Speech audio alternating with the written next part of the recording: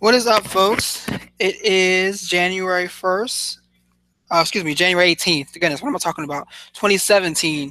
And this is another edition of the MMA Ratings podcast. My name is Rafael Garcia. As always, I'm back to talk to you about some of the biggest things going on in the sport of mixed martial arts. We have quite a bit to talk about today. It's kind of a slow weekend, but we still have some pretty good things, pretty good topics prepared for you for today. My partner in crime, as always, Shawan Humes, is on his way in. We expect him in about 10, 15 minutes, get himself settled, and we can go ahead and get the show kicked off. We have a couple of different topics. We're going to look at UFC Fight Night 103. Obviously, a lot of different things happened there between BJ Penn, Yair Rodriguez. We saw some interesting fights between Joel Ozon and Marcin Held. So we're going to talk about that, break down what we saw, what's next for these guys, and how they can continue the rest of their career. We're going to talk about the upcoming Bellator 170 event, which is this Friday, I believe. This Friday, this Saturday, one of the two. It is this Saturday, the 21st, which features a main event between Chael Sonnen and Tito Ortiz. This is Tito's last professional fight, or so he says. So we have that right there to talk about. A couple of different things from that card as well too, and we're also going to talk about just some of the news that we've seen from this past week. We have Tim Kennedy's retirement. We have Nate Diaz talking about he's going to go boxing, and I want to get Schwann's views on King Mo's comments from earlier this week. So we're gonna hope you saw that. We're gonna get opportunity to talk about that as well. But always, we're looking to bring you a good show. Definitely cover MMA in the best that we can, because as always, we are from the MMAratings.net website, where it is the only site around where you can actually go in and rate the fights. You can tell us what you thought from a 1 star to a 10-star rating scale, and then we like to look at what people thought about fights across the board. It's kind of how we break down what fighters bring the most interesting fights, what fights were the most exciting and most compelling for people. So we are going to look at a couple of different topics today. So give me 1 second.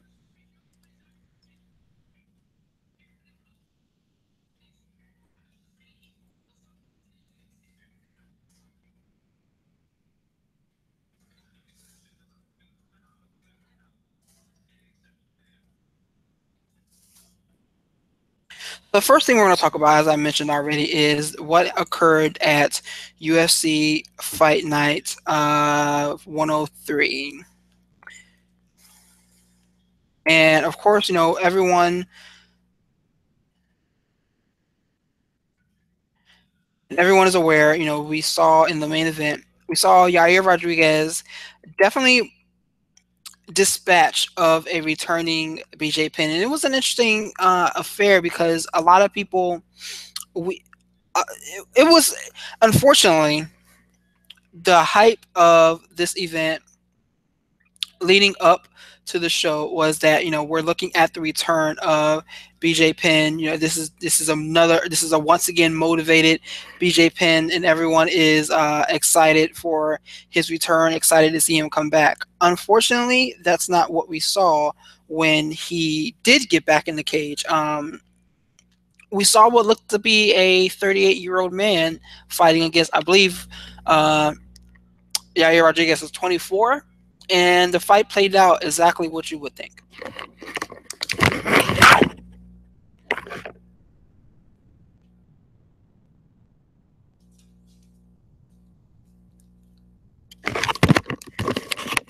Sorry about that.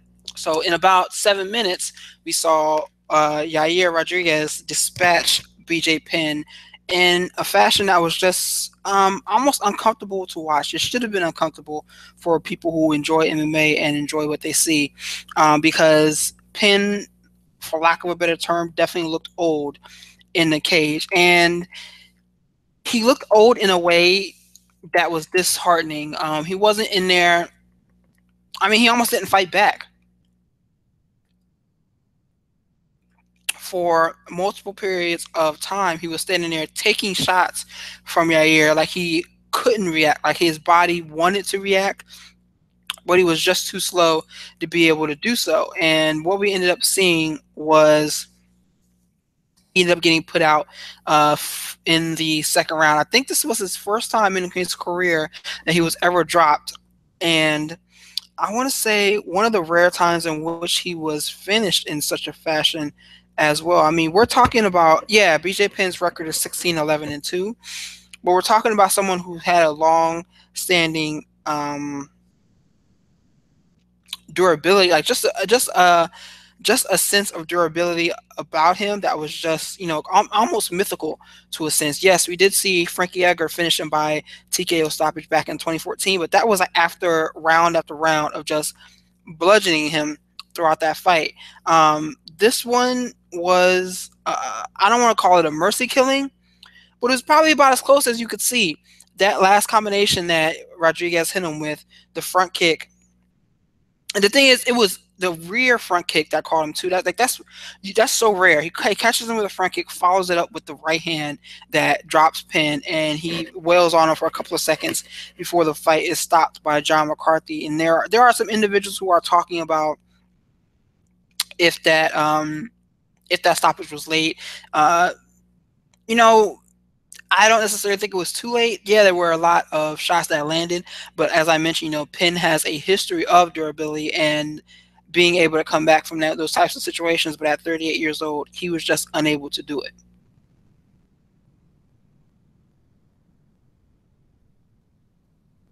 He was just unable to do it. So what ended up happening was the fight was stopped, and Rodriguez basically got his hand raised and got what is the biggest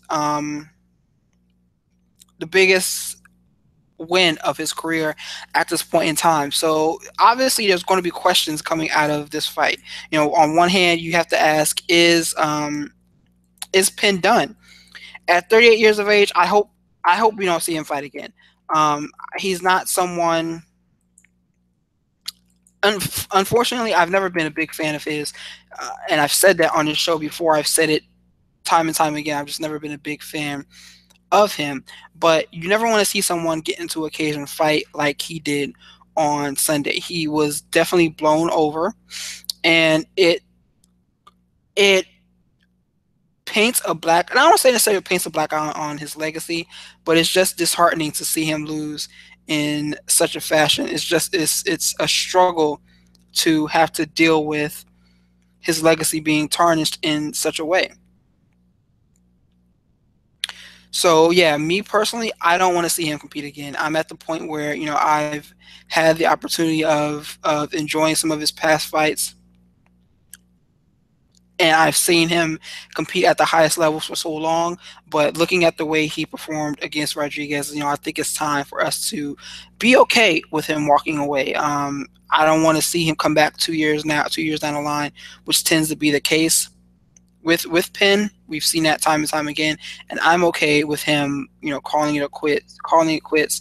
He belongs in anybody's Hall of Fame right out the gate. I mean, this is a guy who moved up the light heavyweight before to fight Lyoto Machida. He's bounced all around and has had consistent success across multiple weight classes. He's one of only 3 men to hold a title in 2 different divisions.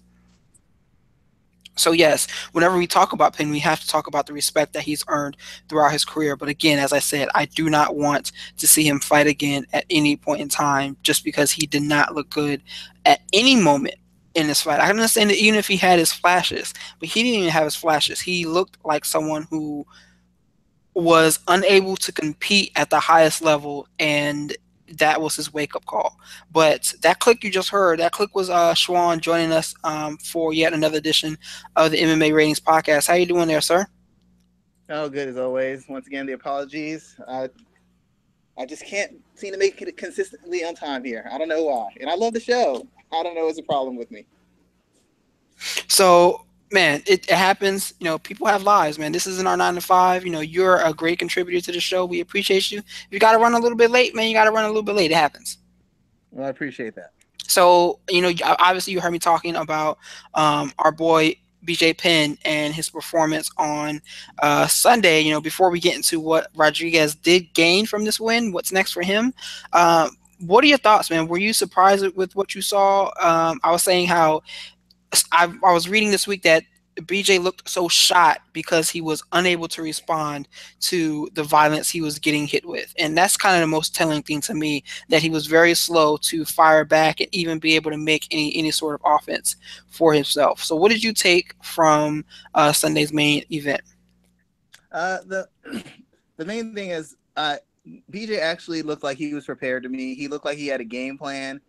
He looked in as good a shape as he could have been, and I don't think he had flashes where he was like winning the fight or he was dominating or anything like that. But he had flashes where he was doing the right things and getting some work done. He came out, he applied some good pressure.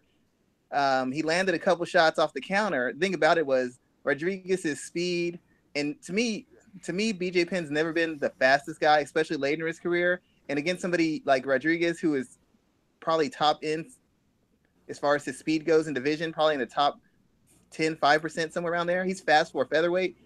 It just made BJ look even slower. And BJ, as it stands right now, is already slow. I mean, he is 38. He's been fighting for a long time. He's been in a lot of wars. He's been competing in combat sports for a while. He doesn't have a lot of speed to begin with. And facing a guy that fast, I think the speed overwhelmed him.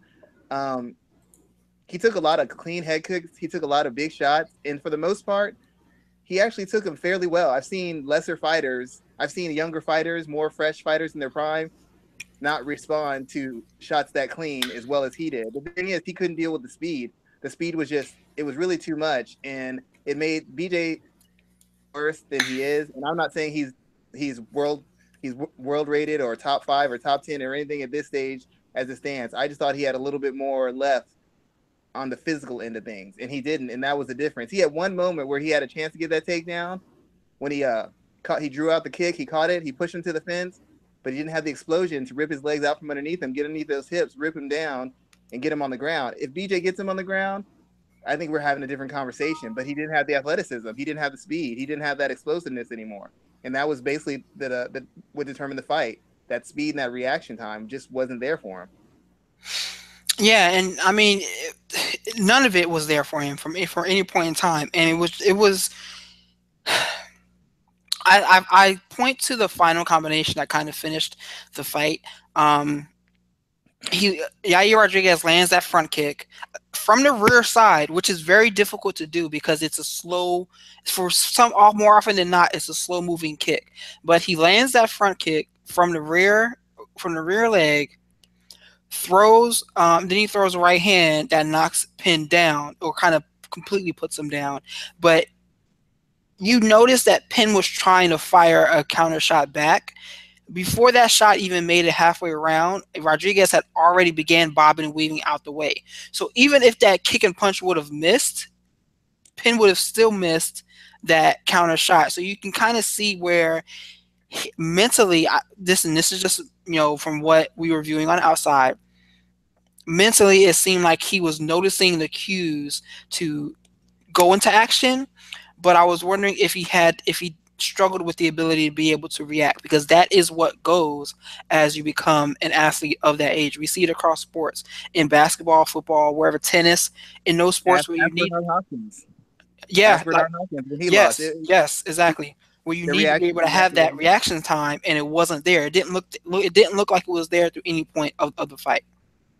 The only thing I liked about this was that BJ actually came out and looked like he had a plan, he had an approach of what he was trying to do. I saw what he was trying to do. He was trying to pressure Yair, throw something out so he could counter with his hands, or that he could get Yair to throw something heavy so he could catch it, force him to the fence, and get him down. That was his plan. That's what I thought would work best for him. The thing is, like you said, his reaction time just wasn't there. Yair was able to put spinning kicks together just because he just couldn't react to it quick enough. He couldn't react to it quick enough on the defensive end, and he couldn't react quick enough on the offensive end to land clean and solid counters. I still don't think Rodriguez has the greatest boxing or the greatest defense, but when somebody's 3 or 4 times slower than you, it doesn't matter how much of a skill gap there is, you're going to take some. And that's one thing a lot of MMA casual fans don't understand. Started doing this, it was about the skill and the experience, and it still is to a degree. But now there's a lot of athleticism.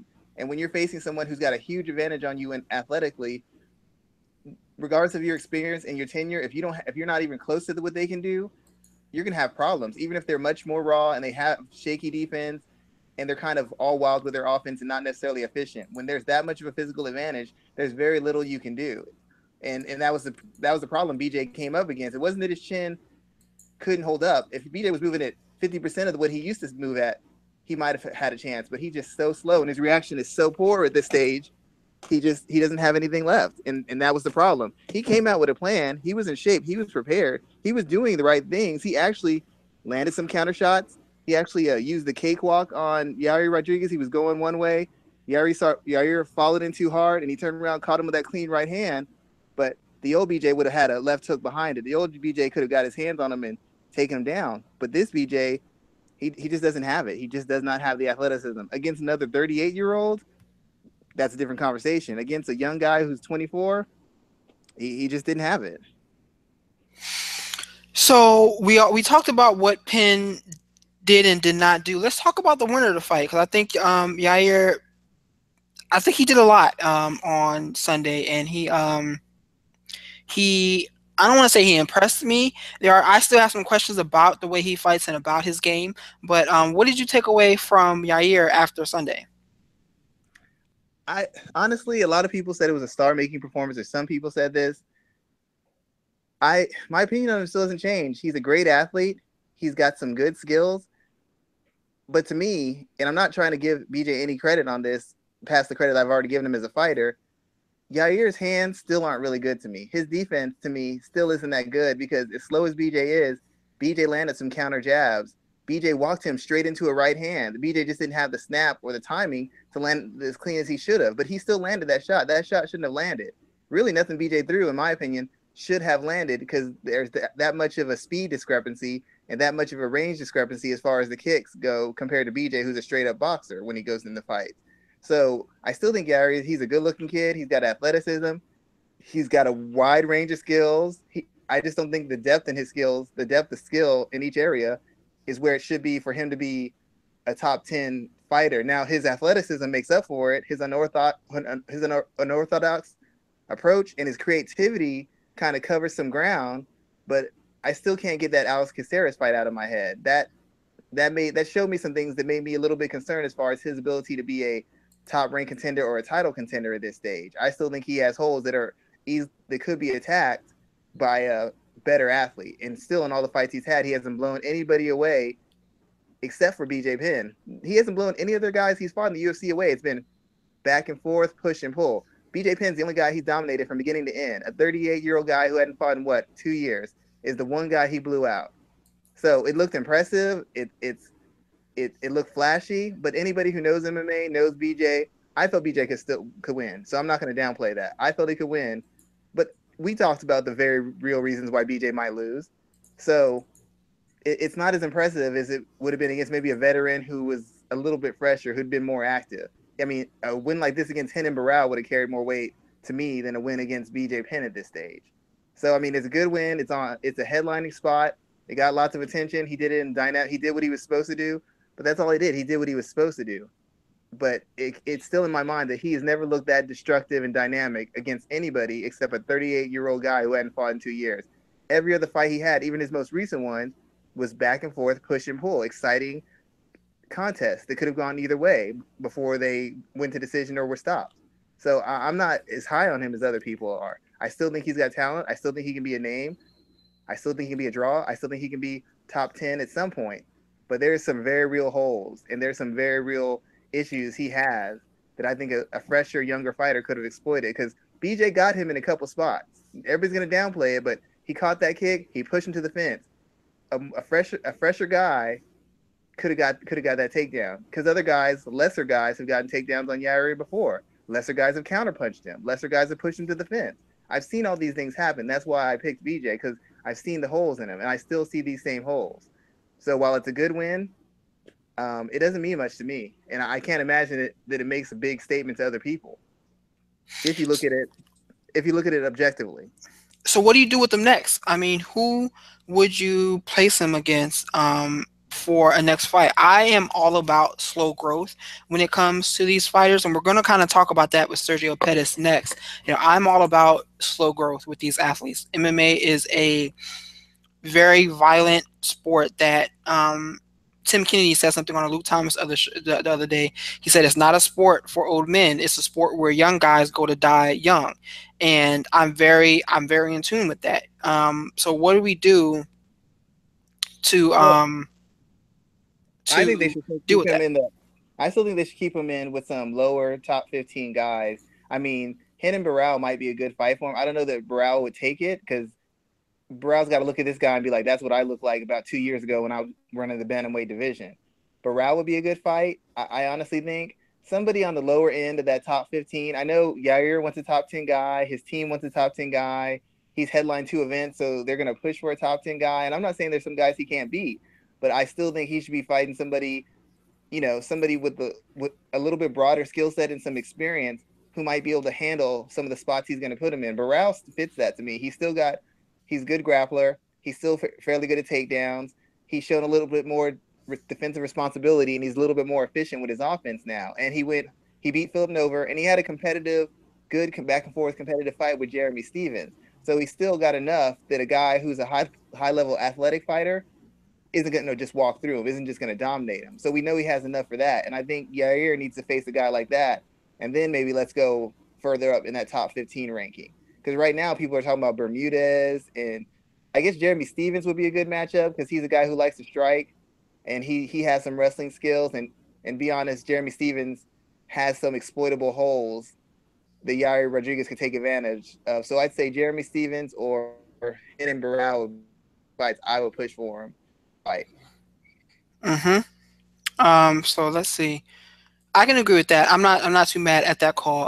Again, as I mentioned, I think that they should go very slow growth for him. I was listening to a show this week where someone brought up the idea of Doho Choi or someone along those lines, and I'm like, we need to get out of this business of immediately throwing these guys to, for lack of a better sense, to the wolves, because Rodriguez, he's someone that the UFC can cultivate for their Mexican market, and Doho Choi is someone that they can cultivate for the Asian market, and he's also coming off of that brutal fight against Cub Swanson. So we should pump our brakes, man. Everything doesn't need to be immediate, happen right fast. Let's have some slow burns, and let's let some things develop. You're And right, but the Rodriguez whole is thing is someone that that should develop. the M word, is what makes people want to go faster, go further faster. The M word, money. You can't Mhm. the paydays you get from, even if it's in a contract, the extra money you might get from sponsors, the crossover media opportunities that all lead to bigger paydays. That's what everybody wants, which means you don't get to slowly develop somebody because, as many fighters say, we can't live on the salary as it stands right now. I can't afford to live on this. I have to get to those bigger names faster, or I have to fight all the time. And the UFC isn't in the business of putting people fighting on a regular basis unless you're a name and a draw already. So his team's going to demand he gets a bigger name. He's going to demand that he gets a bigger name because he wants more money. Yeah. So that's definitely something that was kind of brought to my attention. There's some things I was thinking about when it comes to Yair. Let's move on with the rest of the show though, because I think all in all, I think UFC Fight Night 103 was a good show. I enjoyed what we saw throughout the event, and I was kind of I was interested in everything that we saw. So let's look at Joe Lozon, Marcin Held. Being a grappler, I enjoyed this fight just because I knew these two guys were going to hit the mat, and I knew that they were going to put on a show there. But when the victor was announced, I thought I was drunk for a second. I was like, wait a minute. I know that they just didn't announce Joe Lozon as the winner, and I liked how he kind of made fun of himself because he talked about the other fight where he got jobbed out of. I think it was against Diego Sanchez. Who did he get jobbed out to? But Oh, he got a yeah. bad decision, and he joked like, maybe this is the MMA gods giving me one back because they knew that that was a bad decision. But I mean, in reality here, this was a pretty bad call here. I didn't think it was a good call. I don't know about a lot of other people. I didn't think it was a robbery. I wasn't one of the things where I'm screaming like robbery. How could they do this? He wasn't competitive at all. I didn't see it. I didn't see it like that. Like when Diego beat Martin Kampman on decision, or when he beat Ross Pearson. It wasn't anything of that nature. The fight, I feel held one, but the fight wasn't anything. In my opinion, he ran away with. He didn't just completely dominate any one area. He obviously controlled it, and he was scoring points, and he was putting people in danger, and he was getting takedowns. But it wasn't like a situation where he was just having his way with Lozon. So while I think he did win it, I didn't really have as big a problem with it. I have a big problem when it's a robbery, when it's this guy's got 18 knockdowns and he's almost submitted you, and you're all busted up, you even barely touched him, and it's a unanimous decision for the guy who just got totally dominated. When it's a give and take fight, I don't get as upset about it, because then I start looking for areas where this person can say, well, maybe he won these rounds, maybe he squeaked these rounds out, and I thought it was a fight where I don't think there was a lot of room to give the fight to Lozon, but I think there were some instances where someone could take the fight and say Lozon did enough to win. I'm not saying it's right, but I'm just arguing the point. It wasn't a robbery. There was no. He was just doing everything he wanted to. Lozon wasn't landing any punches. Lozon couldn't defend. Lozon couldn't threaten. It was nothing like that, in my opinion. Yeah, I'm gonna agree with you there on that. I definitely don't think he won the fight, but I mean, I would love to see him run it back. I would love to see him kind of fix this, whatever it may be. But I thought that that was pretty great. Let's look at the other one that also went down. Uh, the fight between Ben Saunders and Court McGee. Did you think that was a robbery? What were some of your thoughts on how the winner of that fight was determined? Uh, I that fight was just that was kind of upsetting. I was really into, since I wasn't really invested in either one of the guys. I was just kind of into the quality of the fight, and I thought it was really exciting. I thought Court McGee started looking more like he used to. At one point, Court McGee used to be a big volume guy, real physical, real active type fighter, and he kind of got away from that in his last couple of fights. He hasn't been as physical, been as durable, or been as active, and I was just into the whole fight as far as like watching them go back and forth. I really thought McGee might be able to overwhelm Saunders and just put him away, because I felt that Saunders had taken so much punishment over his career. He didn't really have a lot of durability or recuperative ability left. So I was kind of shocked it went the whole 3 rounds, to be honest. I didn't think it was. I didn't think it was unanimous decision. I don't see how that could have been called at all. I didn't really feel kind of fight. It should be a unanimous. I can't talk today. Unanimous decision for either guy. I mean, once again, it's one of the situations I don't have a problem with it, because I think they're both good fighters. I thought it was a competitive fight, but I I, I don't know if I could see it as a unanimous decision. I felt like it was more competitive than that. Yeah, it was definitely more. I thought it was competitive. I didn't. I'm. I struggled to watch it for a little while. Yes, I didn't think it was wholly competitive, but again, it was a pretty good event. Yeah, So, excuse me, it was a it's a, pretty good fight. Sorry, it, I got deterred for a second. Go ahead. it was an interesting style matchup, because Saunders likes to either be in that long range, and he likes to work that clinch, and McGee likes to throw a lot of volume and kind of work his way in and kind of bully you, beat you up on the inside, kind of take you down and manhandle you. So it was, to me, stylistically, it was very interesting. But when you saw the work rate in there, I have to say I thought Saunders was a little bit sharper. I thought like I don't know that he's necessarily the big power hitter, but I felt like maybe he was a little bit sharper with his offense, and that might have been the turning factor in the fight. Because as much volume as McGee throws, he's not always the most accurate guy. He throws a lot, and he is very physical, but he doesn't land. He isn't always one of the guys who lands a lot of clean, consistent offense, and that's hurt him in fights before, because he's not doing the damage he should be doing, and he's also not scoring, having those kind of head snapping, flashy, kind of loud, impactful moments that the judges kind of react to. As much as everybody likes to talk about technique and strategy, there is the aspect of the judges, and you have to take that into account when you're coming up with your strategy or your game plan. Certain game plans, you have to almost stop somebody to win the fight, because you're playing against type. You're playing for things that the judges might not notice, sneaky things or slick things or strategical things that you might notice or I might notice, but a judge, he might not give credit to. And that's where a lot of guys lose fights. They're not doing things that stand out to judges. They might be doing things that win fights, but they're not doing things that resonate with the judges. And if you're not doing something that resonates with the judges, then it's going to go against you every time. And I'm not saying that's right, but that's the reality of any combat sport. It's just the way it goes. It is. It's just the way it goes in that sense. And I kind of struggle.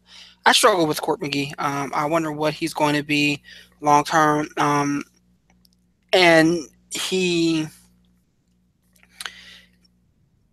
kind of the product of the Ultimate Fighter. You wonder what his long term viability will be in MMA, and he's done well. I mean, he's done well enough. He's kind of turned a corner as of late. I was kind of surprised to see him lose his fight, regardless of the decision that came down or not. But I'm watching him, and I wonder where he's going to be when it comes to the organization, like in the next 2 or 3 years. Is he still going to be with the UFC, or where is he going to be? Because I mean, he's already 32. He's 18-6. He's getting to that point where he's exchanging wins for losses. So I really wonder what's going to be the long term viability of him. Court McGee was never. He's one of those guys in that Forrest Griffin, Diego Sanchez kind of mold. He's a guy who gets the most out of what he has. He believes in himself. He pushes himself extra hard. He's usually physically and mentally prepared and takes every step he can to improve because he doesn't have any margin for error. He doesn't have huge power. He doesn't have really dynamic speed. He's not explosive. And technically, even though he's gotten better and he's shown some craft and some skill, he's not a top level striker. He's not a top level wrestler. He's not a top level grappler. He's a guy who's kind of an in between in all areas, and he covers that up with physicality, durability, and volume. And that style works because a lot of guys come in unprepared. A lot of guys have talent and they're not doing their full amount of work or developing their skills completely. So they have these holes that he can exploit. But two things happen when you fight that way. One, you burn out quick because it takes everything you have to stay in the cage with guys who are better talent, better skilled, and have a don't have the history of abuse that he had that I feel takes a toll on your body long term. And two, Mhm. it you just develop a style that kind of puts you in a journeyman mode. I never thought Court McGee was going to be a contender for a title. To me, he didn't have the talent, the physical talent to compete. He'd always be a good fighter. He puts on action fights. He's exciting. He's a tough out, but he's not the kind of guy who's going to win a title. And every time he's faced a certain level of opposition, he's essentially lost. And it's just becoming more pronounced now. So I think he's the kind of guy who probably, if he stays in the UFC, he's going to be like a gateway guy. And if he has any hopes for trying being anything more than that, he's probably going to have to go to a smaller organization where the talent pool isn't so deep. Because Mhm. at the division he fights in, he's got a long way to go before he'd even be in the top 10, much top 15, much less top 10. He's got a lot of guys, young and old, ahead of him. And I don't think that he's on the right side of 30 to make that kind of run. Yeah, I can definitely agree with you there. Let's look at some other. Did anyone else from the show impress you? I think that Sergio Pettis had a good showing in his win over John Moraga. He definitely looked dominant from start to finish. He did everything he needed to do. He controlled the range. He kept the fight on the feet as needed. He just kind of picked Moraga apart with a clear, solid game plan from start to finish. Another 3 round fight for him. Luke Thomas said something very interesting about the fact that he's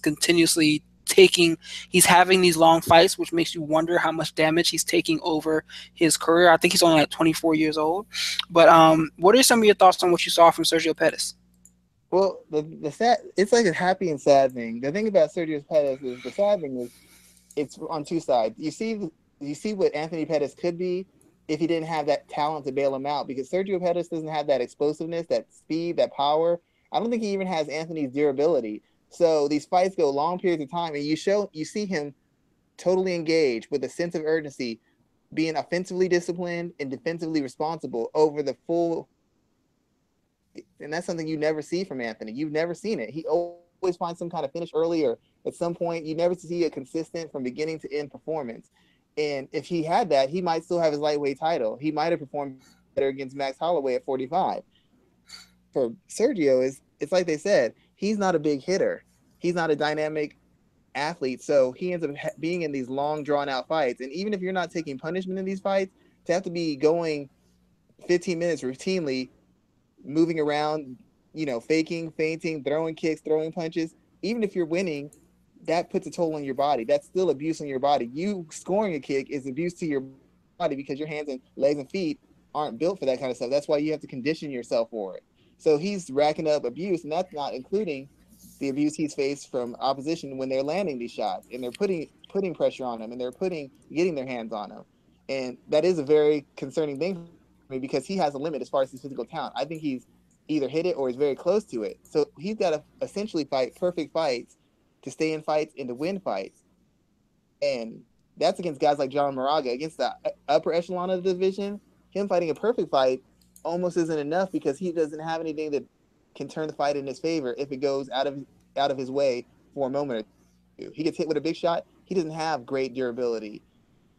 And he doesn't have the kind of punching power that just will put him right back into a fight.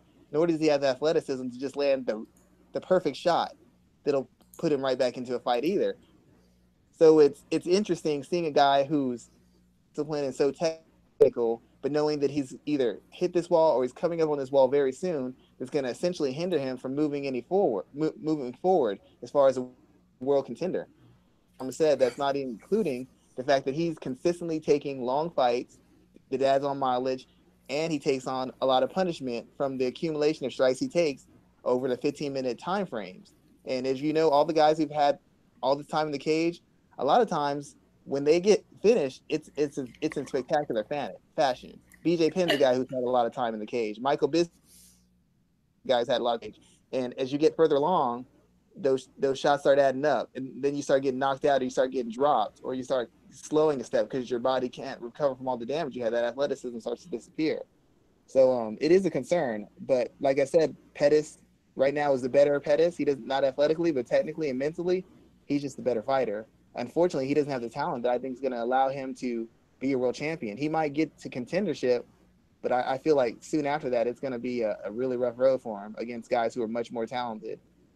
And what's interesting, you brought up the fact that he's been in a lot of long fights. The last time he finished a fight early was 2013, almost 4 years ago. And was that in the RFA? Say that again. Was that in the RFA? No, NAFC. Wow. So it was like the lower end of. Yeah, it was right after RFA. It was between the RFA fight and his UFC debut.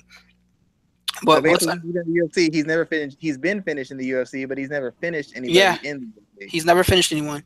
All of his fights have been 3-round fights. And what's crazy about that is, not necessarily what's crazy, but he's never finished anyone in the UFC. And I think John Moraga is the first ranked guy he's defeated. Yeah, and so he's not finishing guys who aren't even mid-card guys, because a lot of guys he fought early on were just lower-end card guys. Those are the guys you're supposed to blow through. You're supposed to dominate those guys, and even then he didn't. And that's not a really good sign moving forward as far as when the talent level gets ramped up and you have guys who are not just talented but disciplined in their approach. I mean, as much as people hate to say it, talent plays a big part in any athletic endeavor. I understand will and want to and drive, but this isn't football and basketball where they can put you in the right spots where your will can overcome. This is a single opponent sport. It's man on man, talent on talent. There's nowhere to hide you. All you can do is maximize the skills you have and make sure the skills you have protect you and put you in position to win. But if you don't have the talent, when you hit that wall, it's a sudden stop. Look at Diego Sanchez versus the prime BJ Penn. Look at Kenny Florian versus the prime BJ Penn. Guy who made very few mistakes, always improved, always had the technical advantage, always had that mind for the fight game. He faced a better talent, got dominated. And you're right. It always comes in it comes in sudden fashion. Yep, exactly. It comes in sudden fashion, and it's scary. It always comes in very, very, very sudden fashion.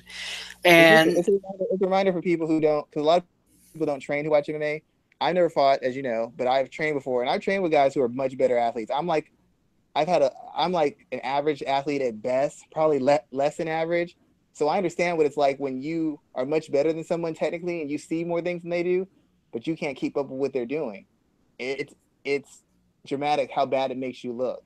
And if he looks good but not dynamic against Moragas and guys of that nature, when he takes that next step, that's when you're going to start seeing the limitations hit. and that's when it's going to turn really bad. It's going to turn really bad really suddenly, like you said. It's going to be that quick. They're going to be like, this guy looked great against in this last fight. He looked so sharp and so disciplined. How's this other guy hitting him like that? How's this other guy taking him down like that? And then you're going to see it. You're going to see that talent gap. And he's at such a young age. He's fought so many rounds and taken so many shots just by fighting so many rounds. You wonder how long can he keep that up? Because he's young right now, but that adds up quick when you're young. There's lots of guys who are young fighters who don't take punishment like they used to because they've taken so much. Stefan Struve is an example of that. Young guy, been knocked out how many times, been in how many wars. You just can't expose yourself to that. And since he doesn't have fight-ending ability, he's constantly in these long, tedious, back and forth, mentally and physically exhausting fights. Yeah, I can definitely get with you on that. It's very exhausting displays there. Um, this show averaged about a little over 1 million viewers, excuse me, during its height on Sunday, and I thought that was a pretty good showcase for another Fox platform event. So those numbers continue growing, and I think that that's always something to see, good to see for the UFC product. When people say why they made the fight between Yair and Penn, that's why. Because Say it again. When people say why did they make the fight between Yair and Penn, that's why they made it. Yair's not drawing that kind of number. Penn helps him do that. He has a big fan base, and every time he says he's ready and he's prepared, he's in shape. I bought in. A lot of people buy in because they want to see BJ do well, and a lot of people tune in to see what he would do. So that's why they made Yeah. that fight. It's not because they thought it was competitive. It's because they knew the new people, they want to make money, and they'll do whatever they have to do to make money. And if that means getting BJ Penn decapitated, the ratings are good. So be it. Yeah, you're definitely kind of right about that. It's unfortunate that, but yeah, you're definitely correct. So let's move on to this Saturday's showcase where we have Bellator 170, and we don't always talk about Bellator events here, but yeah, let's look at this one because there's a number of different angles here about this. So obviously we have Chael Sonnen and Tito Ortiz on the in the main event. This is Tito Ortiz's last fight, and this fight it doesn't have any. This fight has more entertainment value than it does necessarily sporting value, in my opinion. Talk to me about this. Is this a good main event for Bellator, and what do you expect? It's good for Bellator's bottom line. I mean, that's the main thing. Bellator, as we discussed before, I actually did a piece on it on MMA ratings. The problem with Bellator, they always go top heavy. They don't invest in the mid carders and the second tier guys and the third tier guys to round out these shows. That's why we're talking about this show. Because for once, instead of one or two big fights and a bunch of squash matches, if you know pro wrestling, you know what a squash match is. We have actually 4, 5, 6. We have a main card full of competitive, exciting fights with guys coming off of wins and guys who have a chance to take the next step in the Bellator organization. That's why we're talking about this. This is good for the bottom line. It'll probably be exciting. I figure Sonnen's got to win. I mean, to be quite honest, Sonnen was a better fighter at his peak than Ortiz was at his. And since Ortiz has been in Bellator, he's beaten some guys, but one was a middleweight and the other one was Stephan Bonner, who hadn't fought in years either. But as far as Bellator's, what they need from this, they're getting what they want from it. Tito saying crazy things, Sonnen being catchy and smooth and funny, and they're going to get a high number, and that's going to give bigger ratings and more money for Viacom and Bellator, and hopefully it's going to give the rub to these younger guys who are going to be performing on a big platform where a lot of people are going to be watching, which is why they stack the card, of course. So let's talk about the main event. We have two guys who are known for talking, are known for being, they were very great. They were great in their prime. Their prime is past though. What you mentioned that Sonnen should win this fight. I agree with you, especially with the way Tito fights. He looks good for the first 2 minutes, and then it's a drastic decline in performance. So, what do you? I'm expecting this fight to end at either at the end of the first or towards the or in the second round. What are your thoughts about how this fight is going to shake down? I figure the fight. I kind of feel the fight will go. Yeah, I probably have. I can't imagine Tito just giving up. I want to say it's going to go to decision. I think Sonnen should win, but I think it should go to a decision. The only reason I'm going with Sonnen is he's the better wrestler. I think he's probably Tito might be bigger, maybe, but Sonnen's just as strong as him. And Sonnen's actually faced the better competition over their careers. He's got almost as many, if not more, fights than Tito. He's fought a lot. Fought from one end of the spectrum of MMA when there weren't a lot of top end athletes in it, all the way to recently. Have to give it to Sonnen. He should be better on the feet. He should be more durable. He should be stronger, and he's a better wrestler. I think Tito might be the better overall grappler, but Tito hasn't really submitted somebody from the bottom in years. And there's a good chance this fight ends up being a little bit more of a striking match. That's usually what happens, and at least initially with wrestling base fighters, the two grapplers facing each other, two wrestlers. So there's probably going to be a fair amount of striking, but I figure it ends with um, Chael Sonnen grinding him out. I just don't know that Tito's good enough off the ground to submit him. And unless Chael's like totally shot, I can't imagine Tito putting him on skates and knocking him out on the feet. I mean, Sonnen's not great on the feet, but more or less everybody he's faced, he's had his moments. Even later in his career, he's done all right on the feet. He did all right with Rashad before Rashad took over. And so I'm just going to assume that Sonnen's going to win this. He's just going to grind him out. Yeah, I can agree with that there. I do think that it's going to be kind of a grind fest. Um, so yeah, to be honest with you, I'm not too interested in that fight in that sense. What I'm interested in is seeing what this main event does for viewership for the show. I always like to see when Bellator does have a strong viewer base for any of their events, and I think that this main event does have the ability to impact had to have that type of impact to get It's going to people. be a big number. I mean, Bonner and Ortiz did huge numbers ratings wise, and nobody really knows Bonner all that well. As much as they say he was big on tough and the UFC made him a Hall of Famer, nobody knows him like they know Chael Sonnen. You can see Chael Sonnen on all sorts of stuff. ESPN, his podcast, he's all over the place. Chael Sonnen's name still carries some merit. So I think it's gonna be a very big rating. I can't imagine not being because a lot of casual fans just like how he is. He's got a fan base outside of MMA. He's not just an MMA fighter who appeals to casuals. He's got a actual fan base outside of MMA. There's people who don't really care about him as a fighter. They just like his interesting takes and how he talks and how he calls people out and the stances he takes on things. They don't really care too much about him as a fighter. So I think he's gonna pull. I think it's gonna be a huge rating. And Yeah, and that's what I want to see. I want to see a huge rating for the show because I want to see them have success over the long term. But I'm also interested in I want to see some development.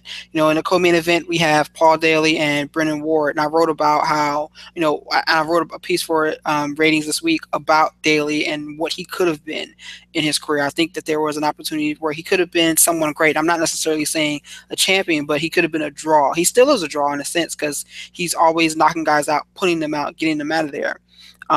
So you do have that, but he just never has he ever been a huge draw when it comes to star power. But I still think he's someone worth a watch, and I'm looking forward to seeing him compete on Saturday. And I'm also a fan of Brennan Ward as well. I think that this is the right type of fight to have these two guys in there going at it because someone's going to get knocked out. And that's the type of fight where one of these guys can become a growing point from there. We also have Hisaki Kato against Halleck Gracie. I think that's going to be a great showcase too as well. I'm not too familiar with Kato. I know of Gracie from Gracie fame and Metamoris, but I think that this is going to be a interesting fight just from a competitive standpoint. I don't think it's going to be. It doesn't have much of a what's the word? Much of a title implication to me, but I just still think it's something that's going to be worth watching. well, with the Ward fight is interesting because we've had this discussion about him before. They've been trying to get Ward over for a while now. It's just he always loses at the worst possible moment. Every time they he comes off a win, he's got some buzz behind him. They're about to give him that big push. He finds some way to lose a big fight. That's what always happens. So once again, they're giving him a name opponent who who is good as Daly can be at some spaces. Daly's never been a great grappler. He's never been a great defensive wrestler. And to be quite honest, in his last fight, where he actually got the stand up fight he wanted, he looked a step slow. His cardio didn't look getting the fight he wanted, his cardio didn't look nearly as good as you would expect it to be. You understood when he got tired because he was getting grounded out and wrestled, but he got a stand up fight. And he's still faded in this stand up fight. There, he's a little bit older. He's had some wear and tear, and he's not anybody's wrestler or grappler. So I think Ward should win this. But as I've said before, Ward always finds a way to lose against guys he shouldn't be losing against when he's about to get the big push from Bellator. They want him to win, but he keeps losing in the biggest spots. He does. And I'm actually looking at his record here, and let's see. He dropped that one to Cyborg. He dropped that one to Tammy McCrory and Alexander Shlemenko. You're totally right. He does tend to drop fights when the lights shine the brightest. But then you look And at they were that, spectacular losses, yeah, spectacular KO losses. and you look at that 4 fight win streak he went on. He wasn't really beating anybody. He's coming off a win over Syed Awad. Awad's a lightweight, Yep, so yeah, this is that moment for him. He's only 28 years old. He has a 14-4 record, a pretty solid record. He's one of those guys that Bellator can kind of groom and say that they groomed into their own, the same way they did with Michael Chandler. But he has to get that quality win when it matters most, and that opportunity is this Saturday.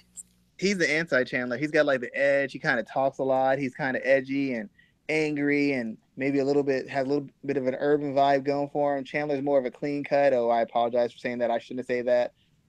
Ward's the exact opposite. So he appeals to the other demographic they have, but he fights dumb. He can strike. He's got power. He's got athleticism, but his defense has never been there. And to be honest, I don't know that his chin's really there. And if there's something that Daly still can do, he can take a shot for a little bit and he can deliver one. So if Ward's smart, he's going to come out, mix it up, get that takedown because Ward's actually a wrestler, a good wrestler. Take him down, kind of grind him out, get him in these clinches, kind of wear him out, and then maybe try his hand at the striking. He doesn't want to engage early because 9 times out of 10, when he engages early in striking battles and he gets clipped, he just doesn't recover.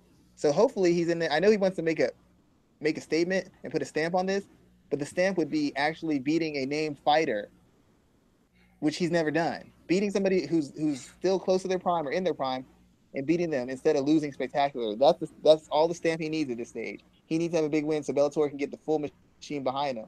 But every time they do this, every single time you check the record, every single time he's about to get that rub, gets finished, and they have to start all over and rebuilding it. So hopefully this time he comes up with a good game plan and takes advantage of pretty much what should be a showcase fight for him. This is the fight that he should win and he should do so in dominant fashion. But you never know what he's going to do. You never know which Brendan Ward is going to come out. Hmm.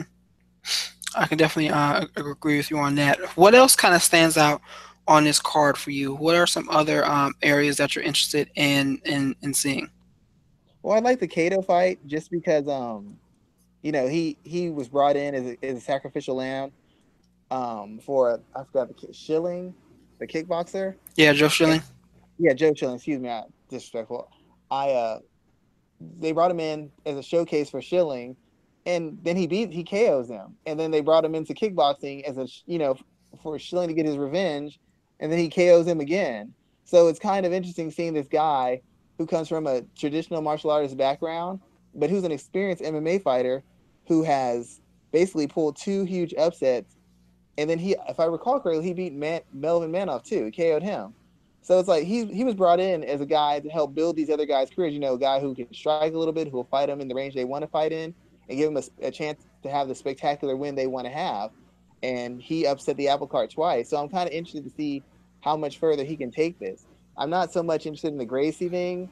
I know that Kron, the one who fights Arisen, he's what I consider more of a legitimate talent and a name guy who's faced top end guys and proven that he can hang. I mean, the Gracie name is going to bring in fans, so there is that. But I'm kind of interested to see what happens with Cato. I've been a big fan of his ever since he had that upset, and it's nice to see one of those feel good stories where a guy who's not supposed to win, who doesn't have the rub, who doesn't have the backing, who's just supposed to be another guy, turns the tables and kind of gets his own thing going, and that's exactly what he's done. He had an opportunity and he made the most of it. So are you going to watch Saturday? Yeah. I mean, I usually watch Bellator cards. I don't have a bias against Bellator card. A lot of people like it's Bellator, it's second class MMA. I don't think it's second class MMA. I think for the top of the cards and the main cards, you have good, solid MMA. As I said before, the only problem is there's not enough depth in between. You shouldn't have. I mean, we talk about a talent drop off between the main cards and the undercards on UFC fight nights. It's nothing compared to the drop off between the main cards and the undercards in Bellator. They just don't have enough fighters to have consistently good fights from beginning to end. It's real. It's like a bunch of squash matches. It's a bunch of guys who are so fighters fighting each other. That's been their biggest problem. But on the top end, they do show they do make big events. They find a way to make fights that aren't necessarily exciting or aren't sexy fights or don't have title implications. They make them exciting. They make events out of them, and I'm always interested in that aspect of MMA. That's why I used to watch Pride. That's why I watch Risen. And on the top end of the card, they have some good fights. They have like probably about 5 or 6 good fights. I think Machida's brother's fighting on the card too, and I'm a big fan of his as well. So I'm gonna watch the event. I support Bellator because it gives fighters another opportunity to make a living, and fighters another opportunity to build their records and develop their skills so that they can be better prepared moving forward as fighters. So I'm still gonna watch. I'm a fan. That's that's great to hear. I plan on watching as well.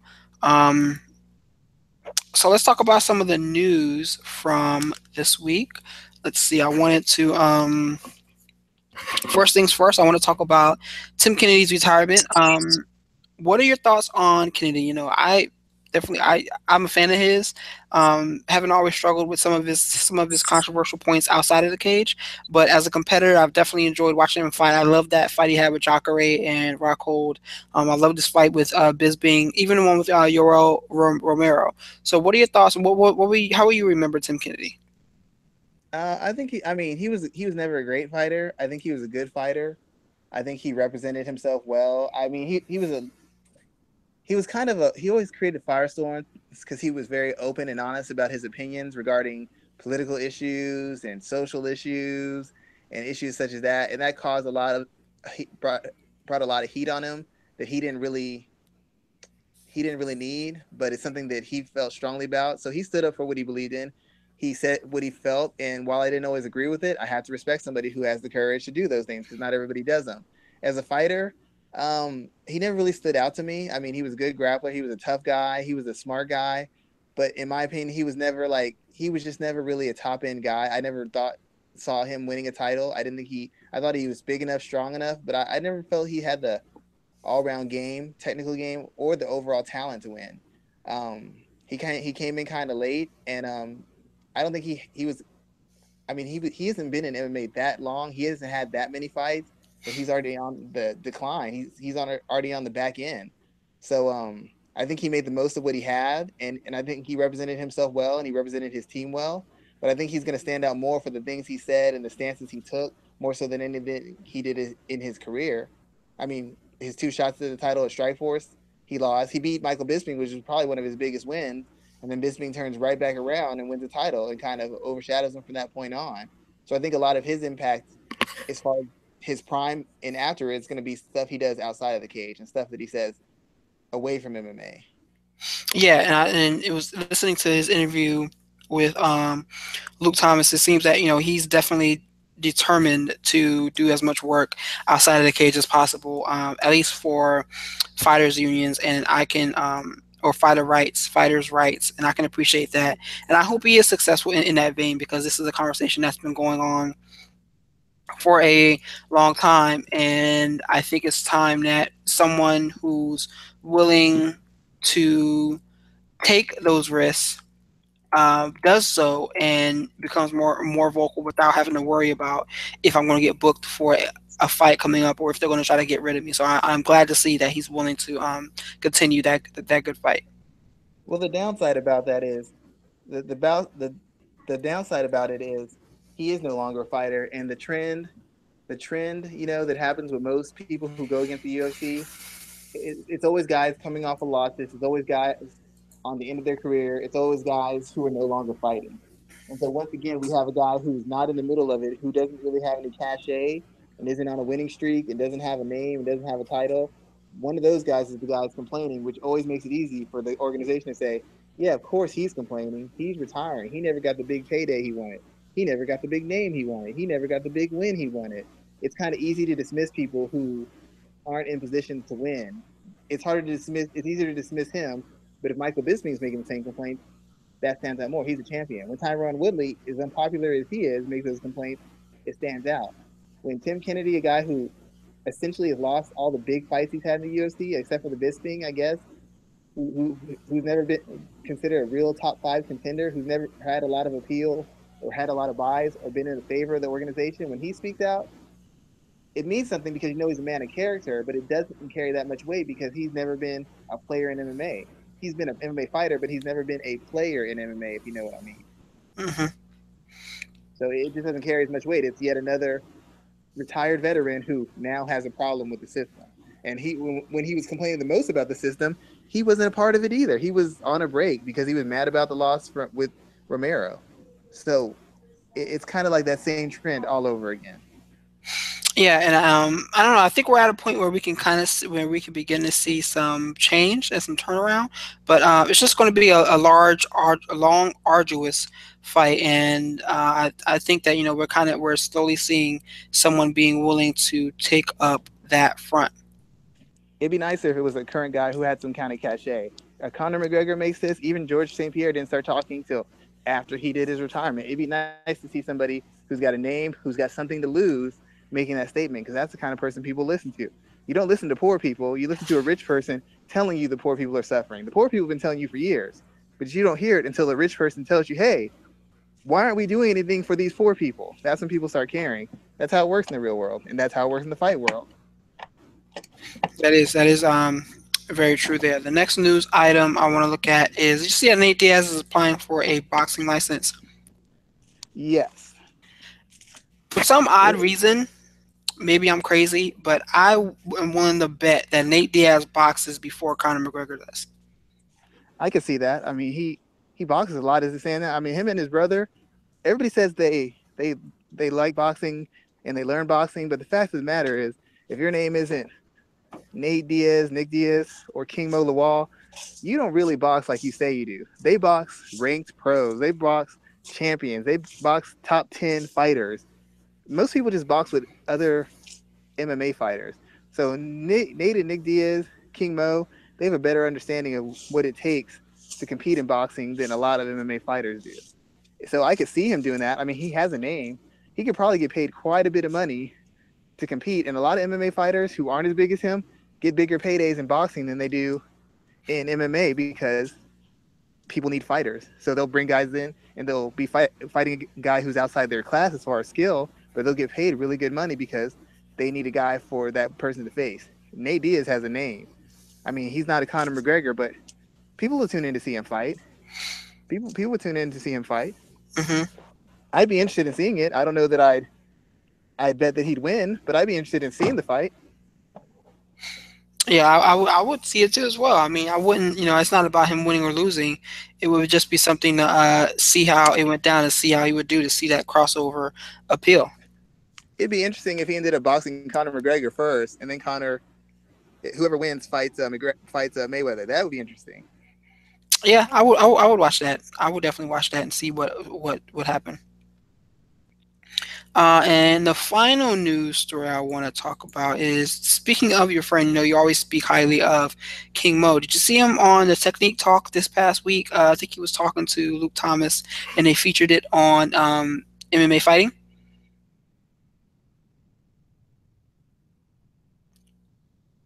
You there? Yes, I saw some of that, sir.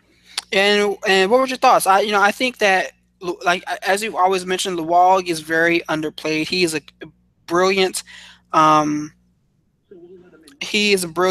mind, in my opinion, and I don't think he always gets that credit. So it was good to see this interview with him because it kind of delved into his conversations in a different way. But what did you think of just the commentary that was there in this piece? It's being someone who's talked to him a bit. It's a lot of the stuff I've had conversations with him about. Issues with the judging, issues with how people fight, and it's kind of getting cookie cutter, and the fans aren't really fans of fighters or fans of MMA. They're fans of the UFC, and fighters aren't themselves. They get into a comfort zone. You're breaking up there, friend.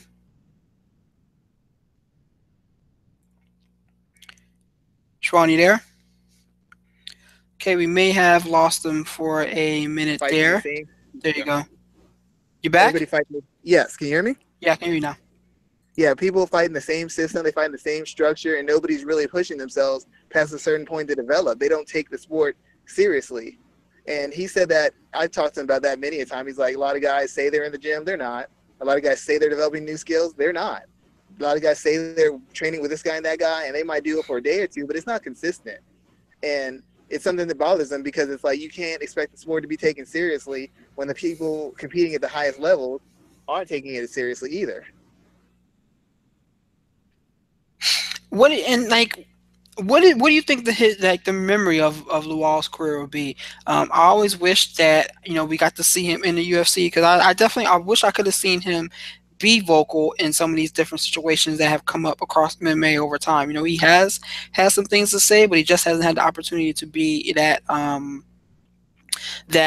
catalyst to kind of cause some change. I think he can be a strong lightning rod. When you think about King Mo, what do you think his legacy will be?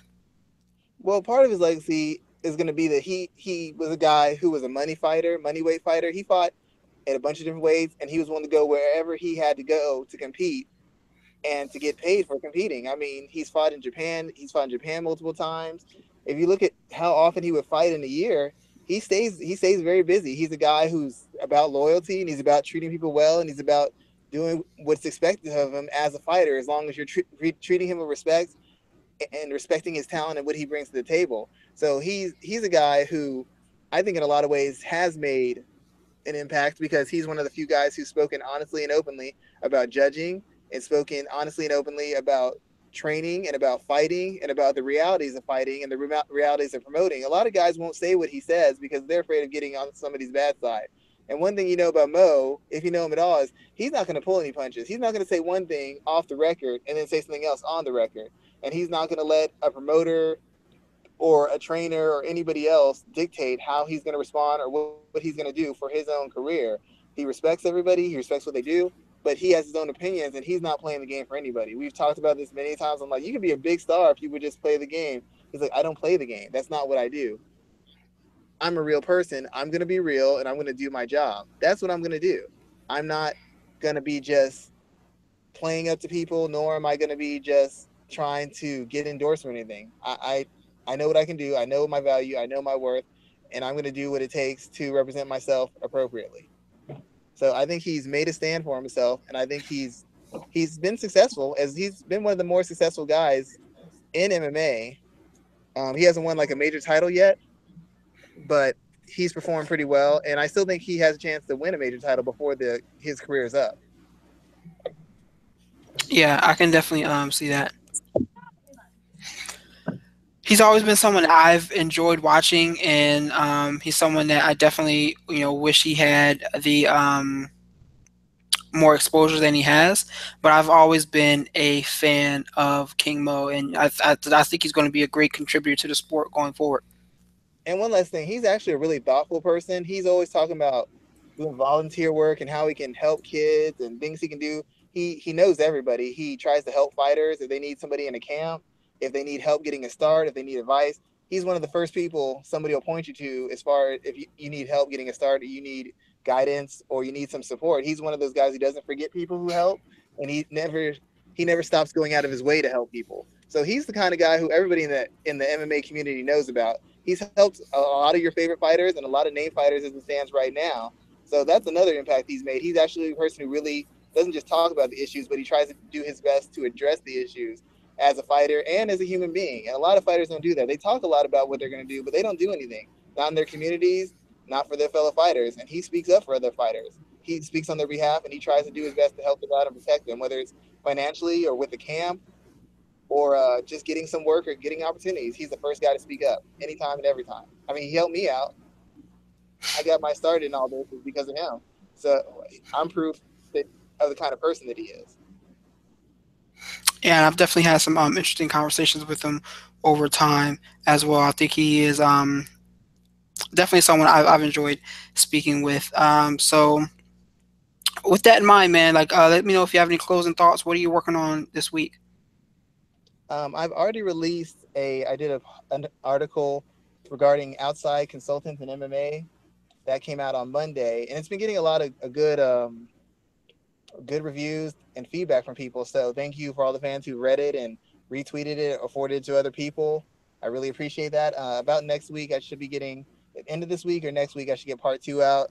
We're discussing the reasons why people don't use outside analysts or consultants, because as much of a benefit as they are, and every other sport uses them, MMA doesn't use them, and there's a couple main reasons. There's a couple big reasons why they don't. So I'm going to explore that a little bit, and that should be out if not Friday by Monday. Okay, I get that. I definitely get that. So let's see what else. I just finished up a piece about Paul Daly, which will come out today, and I'm probably going to look at Tito Ortiz later on this week and just recognize what his place is in this sport, because he's someone that has been a an interesting character both before the UFC beef and after UFC beef. So I'm going to talk about Tito, and I look out for that Paul Daly piece probably tomorrow. And I'm I also look forward. always doing stuff with Bloody Elbow and covering the Panthers, even though their season's over, covering Carolina and looking at what they're doing for next year as well. Their season was over after week number 3.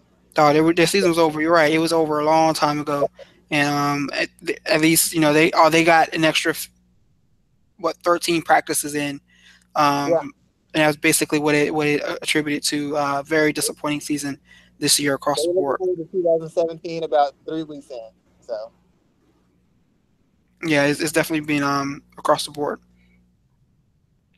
But yeah, so with that in mind, we appreciate everybody for listening to the show. Please be sure to like and share the show when you see it on YouTube.